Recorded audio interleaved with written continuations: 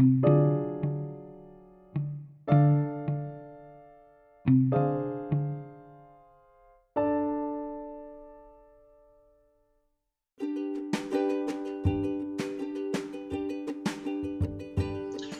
there, listeners. This is Ryan, and you are listening to the Pagemaster Book Review Podcast, the podcast where we break down the latest and greatest novels climbing up the bestseller charts. So, if you're considering picking up a bestseller, or if you want to get back into reading in general, come on in, pour yourself some coffee, and make yourself at home as we dive into your next great read. Welcome back, listeners.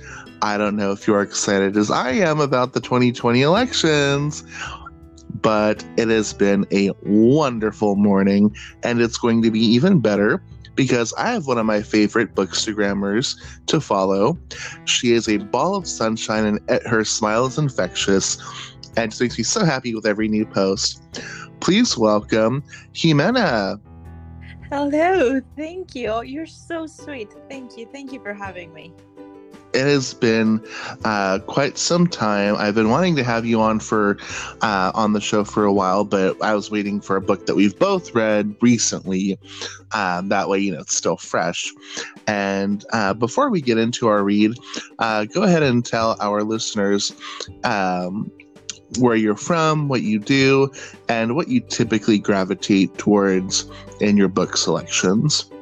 Yes, awesome. So I'm Jimena. I'm from Mexico. I'm a biologist, and I've been a bookworm all my life. So I always have a book next to me. It's weird when I don't. And honestly, I read pretty much everything. The only thing I don't read is nonfiction. But besides that, I think I'm down for anything. Believe me, I'm not hard to please, let's say. Let's say like that. What has been a book that has personally changed the way you view either yourself or the world of literature? Well, there's one book that I still think about, and it's 13 Reasons Why. I read it, let's say 7 years ago, and I still think about that book because it's powerful and it makes you think about everything you do to other people, and that's a powerful book, and I really enjoyed it. But besides that, I think I'm down for a good classic. So for me, Pride and Prejudice, it will be my always go-to book. See, that is one that is still okay. I have a very long list of classics to read, but with everything new that's coming out, it just keeps on getting lower and lower on the to-be-read list. But one day we will get there. Yeah, however, that's a never-ending thing. I mean, you are never going to finish your TBR. That's impossible. I mean, when you try the hardest, you are never going to get it done. The second you get a quarter of the way in, 10 new books you want to read just drop. But yes, speaking of new books, we have our selection today. It is The Seven Husbands of Evelyn Hugo by Taylor Jenkins Reid. And a little bit about the author first. Taylor Jenkins Reid lives in Los Angeles and is the acclaimed author of One True Loves, Maybe in Another Life, After I Do, and Forever, Interrupted. Her novels have been named Best Books of Summer by People, Cosmopolitan, Glamour, InStyle, Pop Sugar, BuzzFeed, Goodreads, and others. And now for our synopsis. Reclusive Hollywood icon Evelyn Hugo is finally ready to tell the truth about her glamorous and scandalous life. But when she chooses unknown magazine reporter Monique Grant to write her story, no one is more astounded than Miss Monique herself. Determined to use this opportunity to jumpstart her career, Monique listens in fascination. From making her way to Los Angeles in the 1950s, to leaving show business in the 80s, and of course, the seven husbands along the way, Evelyn unspools a tale of ruthless ambition, unexpected friendship, and a great forbidden love. But as Evelyn's story nears its conclusion, it becomes clear that her life intersects with Monique's own in tragic and irreversible ways. Now, something I loved about this book was through the 385 pages and 69 chapters, I love the transition between news article to memoir coming from Evelyn and then from Monique's viewpoint. But prior to picking up the novel, before reading it, did you have any preconceptions or notions about it? Honestly, the only thing I knew about it is that everyone in Bookstagram was talking about it. And that's why maybe it took me a while to read it, because I was like, if everyone's talking about it and I'm not one like to follow like that direction, I like to read my own thing. And I was like, well, maybe, I don't know if I'm going to read it or not. So, I mean, I got to it because I went to like a local bookshop and I saw it and I'm like, okay, I'm finally going to read it. I got it. And a week after that, I just couldn't put it down. I mean, it caught me. It was. I know. It's great. I actually got this as a gift from a fellow bookstagrammer, Moby.fic, Robbie, one of our friends. We love you, Robbie. We miss you. He organized a book exchange, and this was the one that my person selected for me, who's also in book club. Katie, she just joined us. She is Pages and Playlists. Yes, she excellently chose this. She literally read me like a book and gave me everything in a book I'm looking for. But I kind of pictured a very Elizabeth Taylor, Marilyn Monroe kind of blended story, and I was not disappointed. But kicking into the questions, each husband section opens with an illustrative moniker. For example, poor Ernie Diaz, goddamn Don Adler, agreeable Robert Jameson. What do you think the meaning and significance of some of those descriptions are? Oh, I don't know. You caught me off guard in there. Honestly, I didn't think that through. Sorry about that. But we can take them. We can take them one at a time. So yeah, the first husband was poor Ernie Diaz when she was 14, I believe, when she married him. Yes, I know, and maybe she only married him to get out of like her situation, and I don't know. It was difficult. I mean, all of her husband had something to do with getting out of something, of trouble or something like that. But I feel like this first was, let's say, she saw an opportunity and she took it. Basically. I think it was in reference, like she's calling him poor Ernie Diaz, both in the sense that I think he was like a carpenter of some sort. Yeah. And, I don't know how much money they make, but I mean, you're not going to be living in a penthouse loft, So I think it's both a reference to his socioeconomic status as well as the fact that, you're right. She did see the opportunity and took advantage. Yes. But at the same time, like when you look at the lens through today's scope of consent and who really has the power between, an adult and pretty much, she was a child at the time. So, I mean, I don't know. That's a whole other thing in itself. But,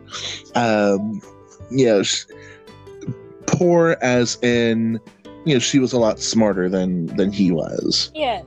Yeah, I don't think it's about the economic situation. I feel like it's because that she only took advantage of him, advantage in the way that he helped her get to Hollywood. I mean, he gave her what she needed to get to actual Hollywood, to California, to start her dream.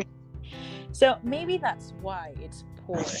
Yeah, not because he doesn't have any money, but just because, I mean, he fell for the lie.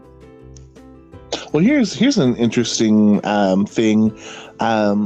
When you were reading each husband, did those characterizations of the monikers, did you feel that they were coming from Evelyn, Monique, or like an omniscient narrator?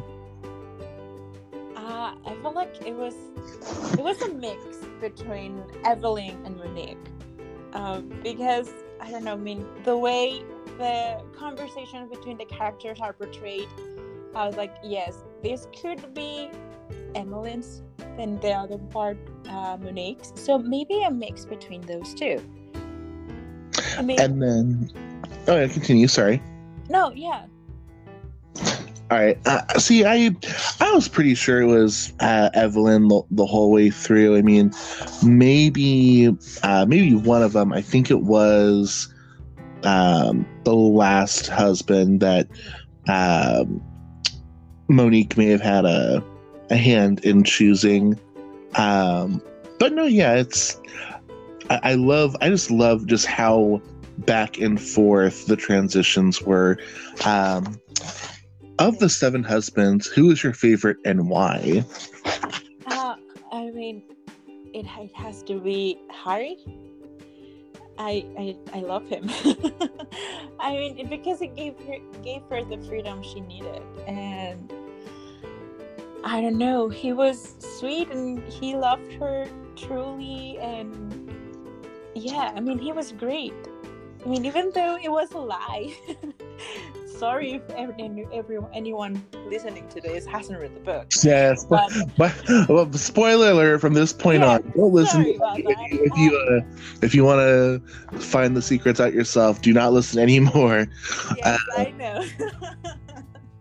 Because there were a lot. Like I just like every few pages, bam, bam. You know, like it was key. Yes.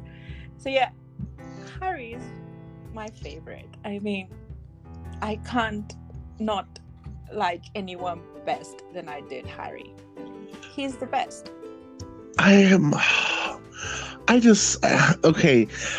Emotionally, yes. I completely agree because I completely empathize with both of their situations.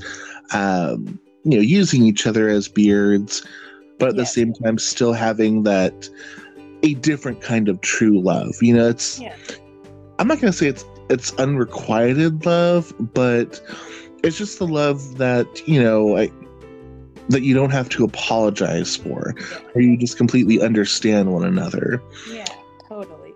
And maybe he's my favorite because I have, like, let's say a close to home relationship with that. I mean, he just resonated with me and my best friend, and I was like, yes, I mean, I could totally do that. I mean, I could totally marry a gay friend just to, like, get done with it. I mean, and yes, I mean, I like you, and let's have a kid, and even though you're gay and I'm not, that's okay, let's do it. And maybe that's why I liked it. I liked him a lot because it was a very interesting relationship, and it's something that I haven't read before, and that I really enjoyed that part because it's taking it, let's, like, all of the prejudice outside, and you just like, we're gonna get married, we're gonna have a family, and we're gonna each do our thing, and that's it. That's great. I love that. Because I mean, like, I guess, like, in a way there's both no expectations, but at the same time I feel like maybe because the sex is, like, removed out of the equation, that relieves, like, so much anxiety and pressure, and it just removes a lot and cuts down the relationship a lot more simply. I think okay, I'm at a toss between Don. Really? Well, okay. No, I mean, he was an awful character, but that's why I love him, because you get to hate somebody in the book. You're just like, you are despicable, Yes. And then with Robert, the last husband, I feel like there had to be a certain amount of love and respect there to, like, know not all, but a majority of what she's been through. Correct me if I'm wrong, but I do believe that was Celia's brother. Yes, he was Celia's brother. So yeah, so I'm presuming at some point, he got more or less, the whole story, from either Evelyn or Celia. So I mean, to know everything that that she's been through like that, and agree to marry her. Yeah, I think that says something. Monique notes that hearing Evelyn Hugo's life story has inspired her to carry herself differently than she would have before. In what ways does Monique grow over the course of the novel? And do you think that Evelyn changes by the end of the time with Monique? And if so, what spurs their evolutions? Yeah, well, I think Monique's growth, it has to be with the relationship with her husband, who's ex-husband now, and how she was like at the beginning, let's say, confused about what was going on and living a life by herself, and he just simply moving to San Francisco just because he had a job. And then after spending time with Evelyn, she realized that, okay, I don't need my husband just because I have to have a husband. I mean, I feel like she became aware of her own power and the things that she could accomplish by herself, not because she had someone else by her side, but just because she wanted to, and she knows she was capable, and maybe that was what she needed, Evelyn, to say that to her, because she's such a powerful character. I mean, she's just, and I feel like at the beginning she was a little bit like a pushover, and at the end, like, I'm gonna take over the world, I don't care what you say, I don't need a husband, I don't need anyone, I'm just going to do it by myself. So I love that message of female empowerment right there. Just don't let anyone hold you down. Yes, totally. And Evelyn, I mean, I don't know, Evelyn is a complex character as well. I mean, you either love her or hate her, or both at the same time. And yeah, even Monique said that there's like no in between with how you feel about her. Yes, at some points you're like, yes, girl, you do that, but at some points you're like, are you kidding me? Did you really just do that? So I just don't know. I mean, I feel like she's, let's say, a little bit over herself at some points, and she had a decision from the beginning, and she knew what she was going to do, and she made it happen. I mean, I don't believe that Monique had anything to do with how everything ended, because let's say she's a stubborn person, and she just knew what she was going to do after talking with Monique, and she did, and I feel like nothing that Monique could do could change that. So like, my thing is that Evelyn, I felt she wanted some form of resolution or absolution. She accepted that it might never have come, but it's one of those things where it's like, you at least have to try before you make peace with yourself. And yeah, I think you're right that, regardless of Monique's reaction, she was going to do what she was going to do. It's just a matter of whether or not her conscience would be cleared. Yeah, I feel like that's the key. I mean, she lied her whole life, and she just wanted a place where she could like tell the truth and be in peace with her before the end of the book. I don't know if we can that much. Well, we can keep that. We can keep. I mean, I'm sure certain people can figure it out, but we won't say it. But so on page 146, Monique says, "I have to Evelyn Hugo, Evelyn Hugo." What does it mean to Evelyn Hugo? And can you think of a time when you might be tempted to Evelyn Hugo? I feel like it's, I don't want to say manipulate everyone, but just like use your charm to get what you want. There you go. That's what Evelyn did. I mean, at the beginning of the book, we're like, yes, my sexuality is what got me here. But I don't think it was just that. I feel like it was her charm and how she knew how to treat people and how to get what she wanted from people. And that's what Evelyn Hugo is. I mean, that's the concept. So she had to like use, her charm to get something out of her. And that's, I mean, like something that maybe it's easiest for some people than other. But I mean, I don't think there's a point that I will be like, yes, I'm going Evelyn Hugo this. I don't think I'm that bold to do that. See, I think it's, I agree that it's not necessarily manipulation, because with manipulation, I think of like an insidious intent. Like you're purposely trying to like, I'm not going to say harm somebody, but that's like the first thing that comes to mind. But yeah, it's about using your charm, knowing how to appeal to a person, like appealing to, either their intelligence or appealing to their sympathy. And I think as an actress, that's why it came so naturally to her, because because I also studied acting in college, and when you get a role, the first thing you have to do is like break down the character and analyze who they are, why they are, and what they do. And then after that, you get to see the world through their eyes. And so as an actress, I feel like that she looked at everyone as a potential role, if that makes sense. Yes. And maybe like the best example of that, of like Evelyn Hugo or something, I think it's how she got with Mick Riva. Like she was like, I'm just gonna make him to marry me just because I need to cover something up, and that's gonna work. And I'm gonna use what I got, and I'm gonna use my charm to get into his head to marry me.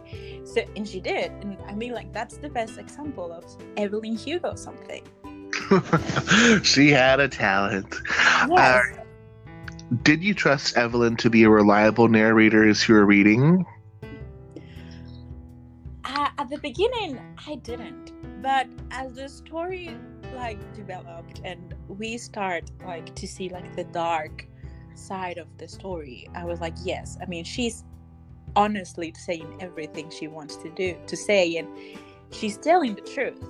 I mean, we know how it ends, and we know that no matter what she said, she's going to get away with it. And her being this, let's say, this character, this person that everyone adores. I mean, you can say anything about her and everyone will like, yeah, but she was Evelyn Hugo. So yeah, I don't care what she did. She was it. See, for me, I felt that it didn't matter whether or not she was reliable, only because all the husbands, they're all dead. So there's nobody to confirm or deny. Yeah, I mean, and all the husbands, all the friends, all the family, like, you can't like go to someone and be like, is this true? So, I mean, you have no other choice but to believe her. But I mean, personally, did I believe her though? Like, when she got into the darker stuff, when Dawn first hits her, I'm like, okay, because I mean, it'd be one thing to like. It's weird though, because you also have to consider the difference in the eras of time that they're in. Like, Yes. back then, I feel as if though domestic violence, especially between married people, was rarely talked about. Yes. I can almost guarantee you back then, if she went to the police, they would have been like, well, Yes, what did you say to provoke him? You know, yeah. like, but it was now, going to be her fault, not Dawn's. yeah. What role do the news, tabloid, and blog articles interspersed throughout the book serve in the narrative? And what, if anything, do we learn about Evelyn's relationship to the outside world from them? I think the news thingy is a way for us to realize how well she did everything, because everything turned out as she wanted to. I mean, she knew how to do it. She knew how to get what she wanted, and she knew how to portray it for everyone else to believe what was in the news. And I mean, she did a marvelous job doing that, because the thing is, we see a side of Evelyn that is different when she's talking to Monique, and we see a completely different side in the news. So it's like she was playing a character the whole time.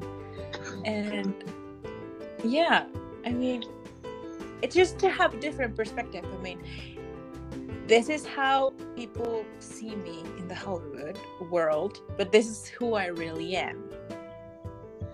It's totally reminding me of, which husband was it? Was it Mick or was it Max? Oh yeah, I think it was Max, when she basically said, or one of them said to the other that, you don't love me, you love the idea of loving me. Like, yeah, it was Max. Yeah, there we go. That's what I was thinking of. No, yeah, it's both crazy and brilliant that she was able to do that. I mean, I know, watching certain documentaries about certain celebrities, they always talk about how damaging the press and news can be.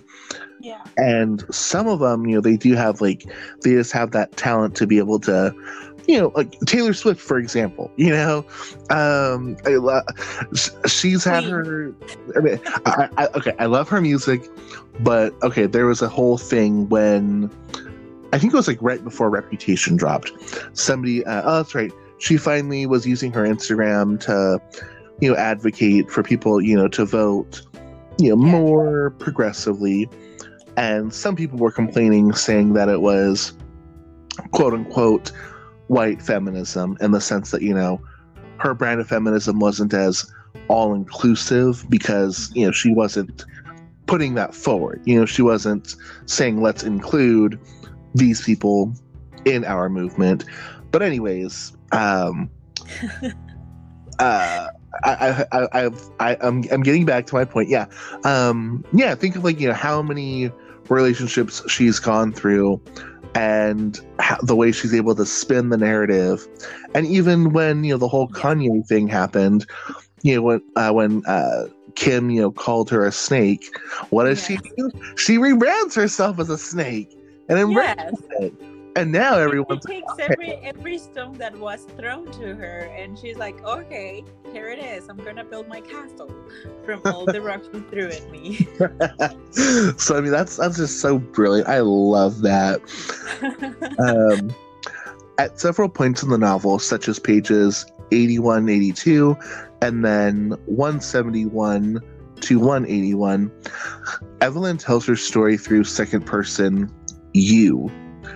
How does this kind of narration affect the reading experience, and why do you think she chooses these memories to recount in this way?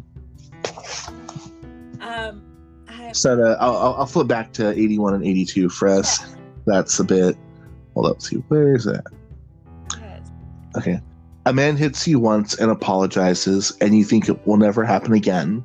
Oh, yes. But then you tell him you're not sure you ever want a family, and he hits you once more. Yeah, this is Dawn's part. The thing is, changing to that narrative, it makes you feel closer to her. And I feel like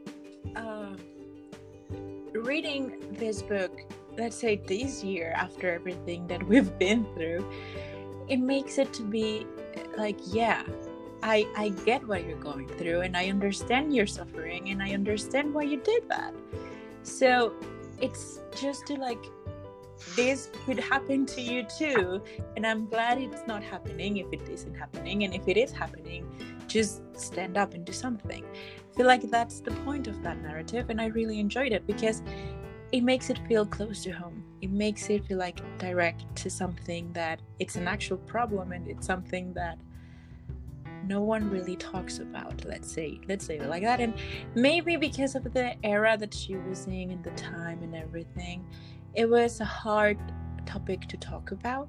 But now it's like we don't have anything like to stop that anymore, and we need to do something. So it was just like, understand that this happened to me, and that could happen to you too.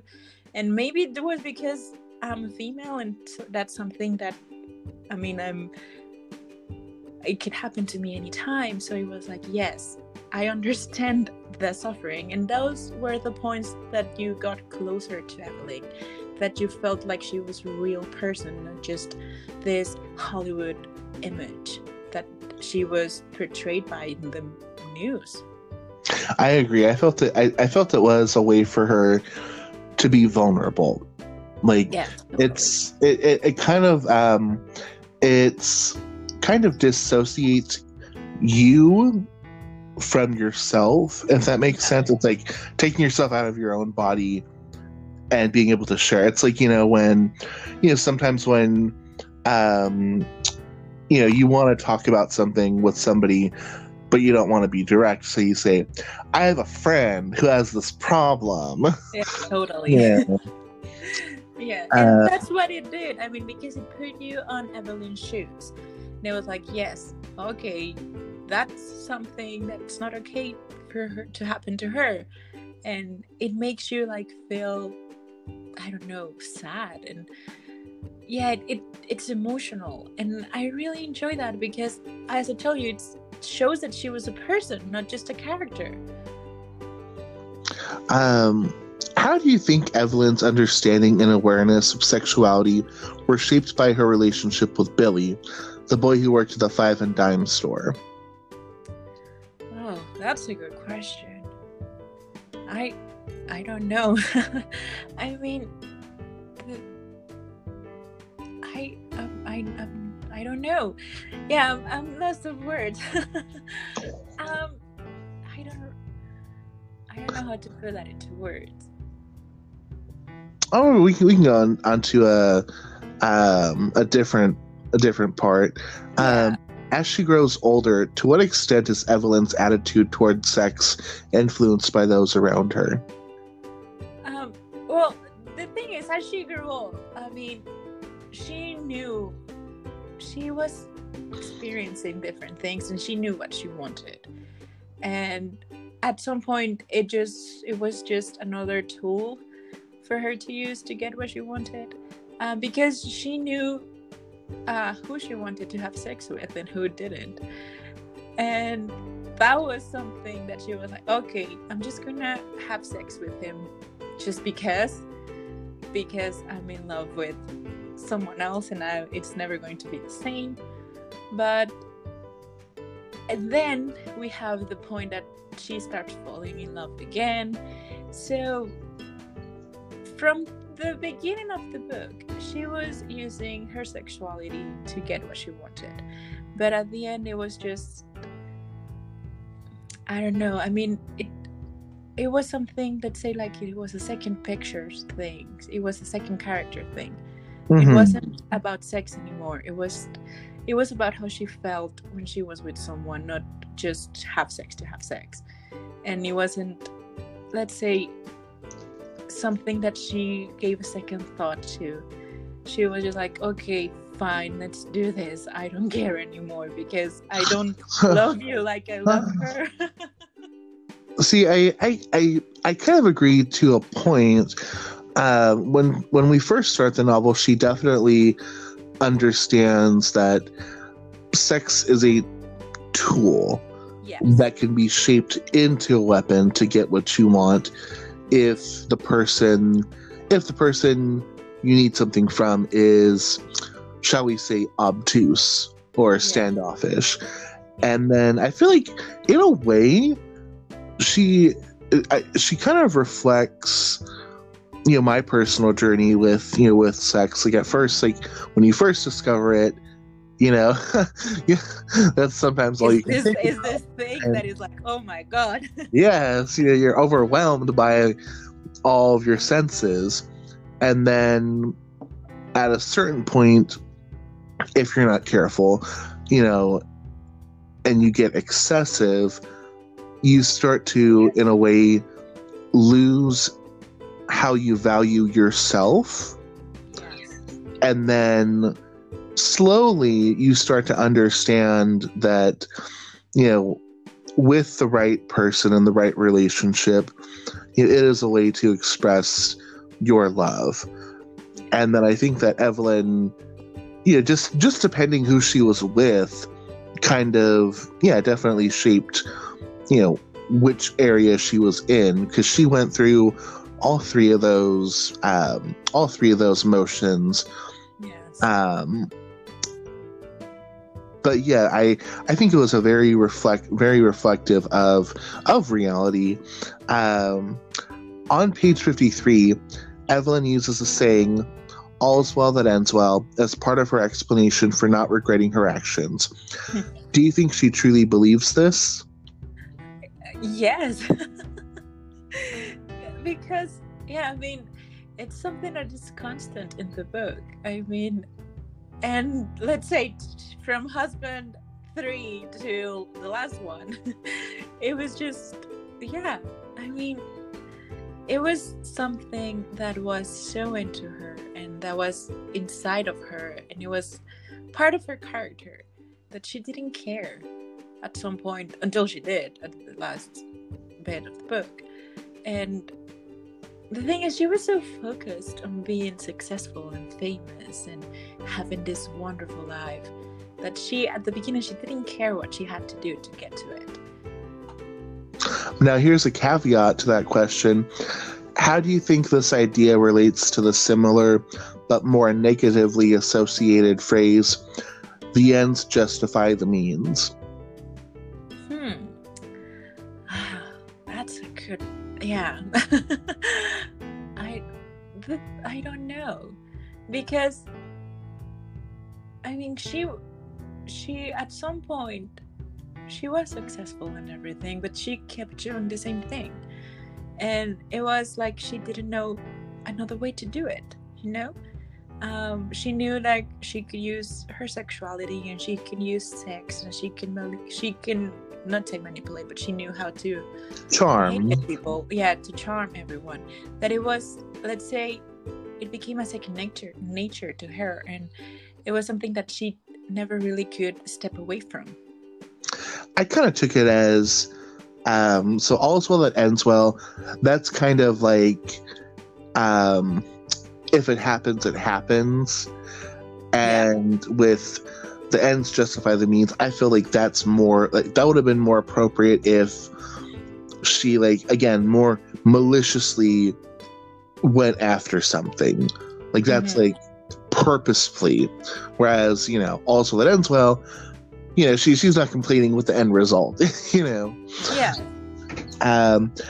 Evelyn offers some firm words of wisdom throughout her recounting of her life, such as, "Be wary of men with something to prove. Never let anyone make you feel ordinary. Yes. And it is okay to grovel for something you really want." What is your favorite piece of advice from Evelyn? And were there any assertions that you strongly disagreed with? I love that "don't let anyone make you feel ordinary." That's just, I love that one. Because, let's say that she was talking about a relationship or something like that. You have to feel special. And it's like a mindset, let's put it that way. I just love that because if you're trying to go through life, which is sometimes very hard to do, feeling a little bit special can take you places. So when you find with someone, when you like are faced with someone that just takes that special feeling that you have for yourself, it's awful, and it's something that you need to step away from. And I really love that one, but at the same time I'm like, it can be applied to different points, but not to everything.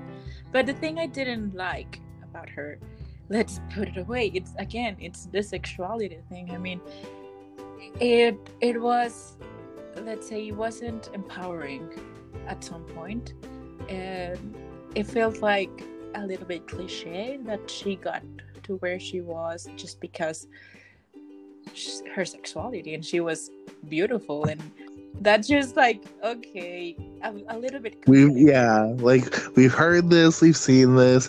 Well, at the same time, I kind of think like that was kind of like the author's point, though. I think she was like trying to like how can I say this? She was trying to send a message that like I think she was like trying to point out, like she was trying to point that out, like, yes, make a statement about it. But as for those quotes from Evelyn, see, okay, I'm torn, because on one hand, the optimist in me wants to agree and say that, you know, never let anyone make you feel ordinary is the favorite. But the pessimist in me wants to say, be wary of men with something to prove. Yeah. Because I agree that, you know, like, the first quote about ordinary, you definitely, like, you become more successful when you manifest those things in your life. Like, I'm not saying, you know, be happy 24/7, and you will be. It's kind of like a mantra, or like a fake it till you make it, that like you have to make that effort to choose to be extraordinary, to be happy, and maybe it won't happen for, you know, the first 364 days of the year, but you know, it's like you never know how close you are. But the thing is, if you're feeling that way, you feel so powerful, and you feel like you can take over the world. Exactly. It's amazing. And you can't let anyone just take that away from you. Several times, Evelyn mentions having cosmetic surgery. What was your reaction to that? Well, I feel like that was expected. I'm sorry. Continuing though, how do those decisions jibe with the value system and ethical code that she seems to live by? And why do you think Evelyn continues to dye her hair at the end of her life?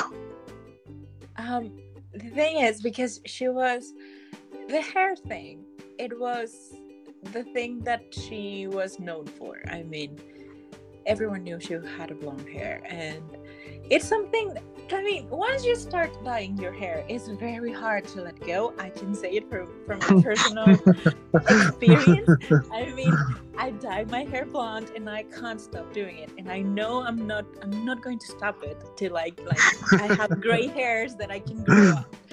So that's something that it was okay. I understand that she kept dyeing her hair just because it's something that you can't step away from. And especially if you've been doing it your whole life. But at the same time, she was still trying to be this perfect image, to be this perfect person, and to be just like she was when she won, let's say, her Oscar, or when she filmed her first film. So it's just like this, I don't want to grow old thing. I don't want to see myself in the mirror and be like, oh my god, who's this person who's very old? It's something that I feel like everyone is faced with, and it's something that everyone has to deal with. And especially her, she was like this character, and she wanted to keep playing that part.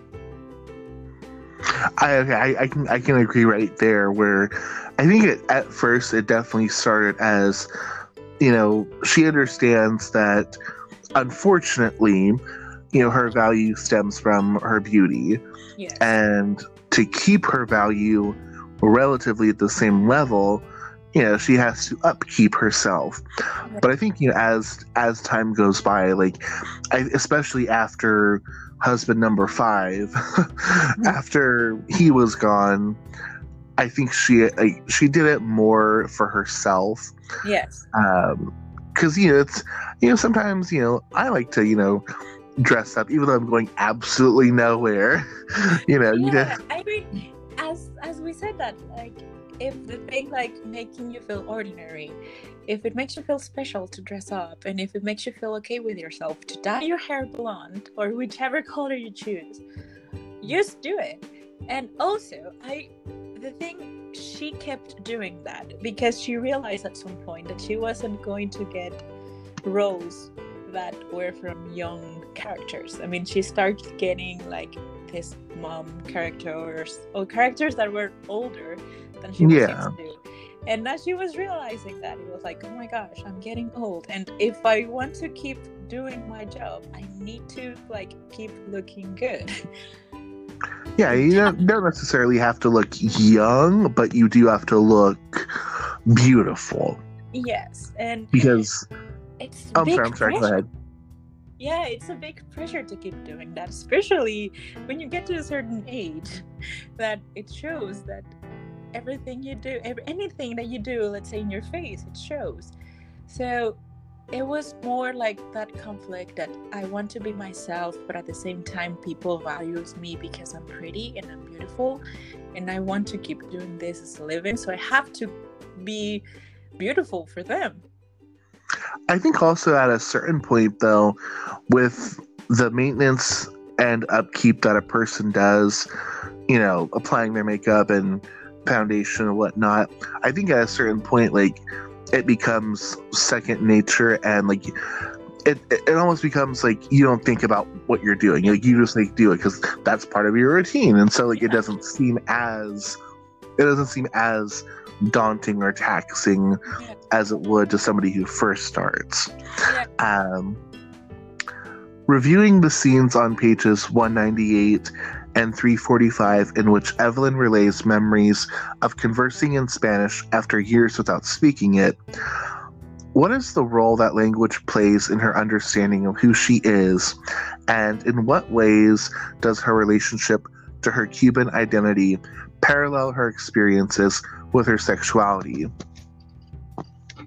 The thing is, I loved that part because she realized that it was something that was missing, and that's something that her personality or who she is, she had to hit, like, to actually become successful. And her returning to that language, I feel like it gave her a little bit more conscious of who she actually is and the power that she can have by doing that. Because I feel like after I correct me if I'm wrong, after she started speaking Spanish again, she had her kid, or it was before? I think it was after she had. Yeah, I mean, because she started, let's say, I can't picture my life without Spanish. I mean, it's a language that I love, and a language that gives me a lot more tools to express myself than English. So having that part erased, it would take away a huge part of me, and I feel like it grounded her in a way. I mean, it took her back to earth, and it was something that she should have done before. But I mean, Hollywood, those 8 years, it was a hard thing to be on, and maybe it wasn't going to be that she wasn't going to be accepted if she starts speaking Spanish, which is something that's very sad.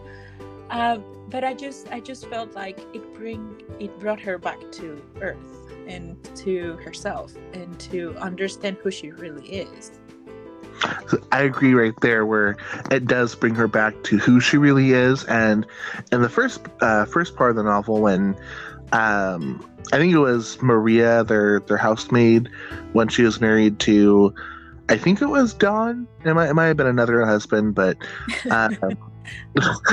sad, But anyways, like when she understood what the maid was saying, and then she spoke back to her at it, and then she realized that, she realizes that yes, she does have a character, and in a way, she's kind of living a lie, Yes. and she has to keep it up. Otherwise, their roles could have been reversed. It could have been her cleaning that house, because Yes, with totally. she feels as though without her sexuality and her beauty, she really doesn't have. She feels that she doesn't have that much to offer. And what do you do when you don't have marketable job skills? And especially at that time, Yeah. when it was quote unquote tradition for a woman, just to find a guy who's graduated college, marry him, have the 2.5 kids, back then a working woman, so unheard of, Yeah, and then we put that when she's a Latino woman, and you're like, oh my gosh, she even changed her name to leave that part behind. And I was like, no, girl, embrace it.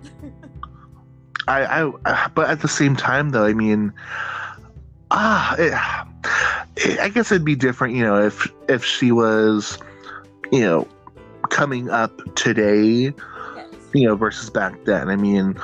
I can't think of a single non-white actress back then who really made it to that level.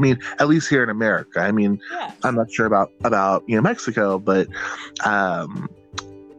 and then going forward into the novel, I also agree that it does bring her back to her roots. Yes. And reminds her, she doesn't have to be Evelyn Hugo all the time. Yeah, she realizes that she's been playing a part without her realizing. And it's like there's a part of you that is on the news, and there's a personal part that you can have for yourself. And I feel like that's what she realized when she started speaking Spanish again. And I love that part, because I was waiting for her to start speaking Spanish. It's like, girl, you're Latina, come on. Take pride in your roots. Yeah, I love that. I love that part. And it just, the thing is, it brought her back to life, brought her back to who she is. Now, this reminds me of a song, Diddy's Coming Home. And there's a lyric in there where he says, it's easier to be Puff than it is to be Sean. Mm-hmm. So my unexpected question is, do you think it was easier for her to be Evelyn Hugo or herself? The thing is, I think it was easier for her to be Evelyn Hugo. Because we know the beginning of her life was very hard. It was a difficult way to start life, and there was a point that she just wanted to forget about everything and be successful. So let's say she was faking it and she made it, and it was easier to keep Evelyn Hugo up and hide that part of herself that maybe brought a lot of pain, but at the same point it was like she was pretending to be someone else that she wasn't. So I believe it was easier to be Evelyn Hugo than her actual self, because she also doesn't have to deal with her own personal problems, Yes. So my last question to wrap things up, but it's kind of a loaded one. If you could meet and interview one celebrity at the end of their life, who would it be, and what would you ask them? Oh my gosh, there's there's so many I would like to interview. This is not fair. But I mean, let's narrow it down. Would it be a celebrity, like an Okay, actor? Because the options are endless. Okay, let's narrow it down to. Well, actually, okay. Well, I guess that I have to ask a first question. Are you? What has a bigger pull to your heart right now? Either movies, music, or books. The thing is, it's always music for me. I mean, the thing about books, I read the books, but I don't really care about the authors. No. I don't know if that's okay or not. I mean, I don't dig into their personal lives or anything. And with actors, I mean, they're always on the media. So I feel like music it's something that has always been close to my heart. So I feel like for me, it would be a musician. Okay, so yeah, let's go with that then. If you were interviewing one musician at the end of their life. Yeah, I mean, the 13-year-old me will start screaming, "Oh my gosh, please be a Jonas brother!" Because oh my gosh, I love them. But you know what? I think it will be either Ed Sheeran or Louis Capaldi at this moment, because they're such complex characters that I just love, and they don't care about what people say, and I just love them for that. But what would you ask them if you had, let's say, 3 questions you could ask them? What would you ask? Wow. I feel like let's put Ed Sheeran, because I feel like there's a lot more questions about him, because he keeps his personal life personal. So it would be like, why did you separate those bits of yourself? And what was like the most important experience for you to write about? Because I mean, we have Ed Sheeran who takes like this big breaks where he disappears from the face of Earth, and no one knows anything about him until like 1 or 2 months before he releases a new album. So it's like everything is a question mark about him. So it will be like, why do you do that? I mean, why do you step away from the public life to have like that personal life? I mean, it's not saying that it's wrong, but it's something that is so unusual to do. Well, I mean, not to speak for him, but like just from what I watched from like other artists' interviews, is that like some artists, like, you know, they'll do it because, you know, just to step out of the spotlight. Yeah. Some do it because they need to live before they can write about something. Yeah. You know, like Adele, for example, the reason why she said she took the break between 21 and 25 was because, you know, she actually wanted to live her life and be in love with the person that she was with. Yeah. And then after, you know, she lived a little, she can finally write about it. Yeah. So I guess I would presume, you know, that's probably why. But you have one more question you can ask him. Yeah, I mean, wow. How would you like your life to be portrayed? I mean, because if we're talking about having a biography of them, it will like, okay, would you like to do that? Would you like to confess everything to a single person to write? It will be amazing. And can I do it? I mean, yeah, because I find him so mysterious, and I'm so intrigued about his mind, you know, because I mean, he disappears and then he's back for a year or two, and like, okay, here's my new music. Who honestly, every time he releases something, he makes me cry because it's just so beautiful. Yeah. And I'm like, why do you make such beautiful music? Yeah, it will be that for me. I think like those celebrities that step away from the public life, it's something that you're like, why? I mean, I want to know more about you, but I can't. Why?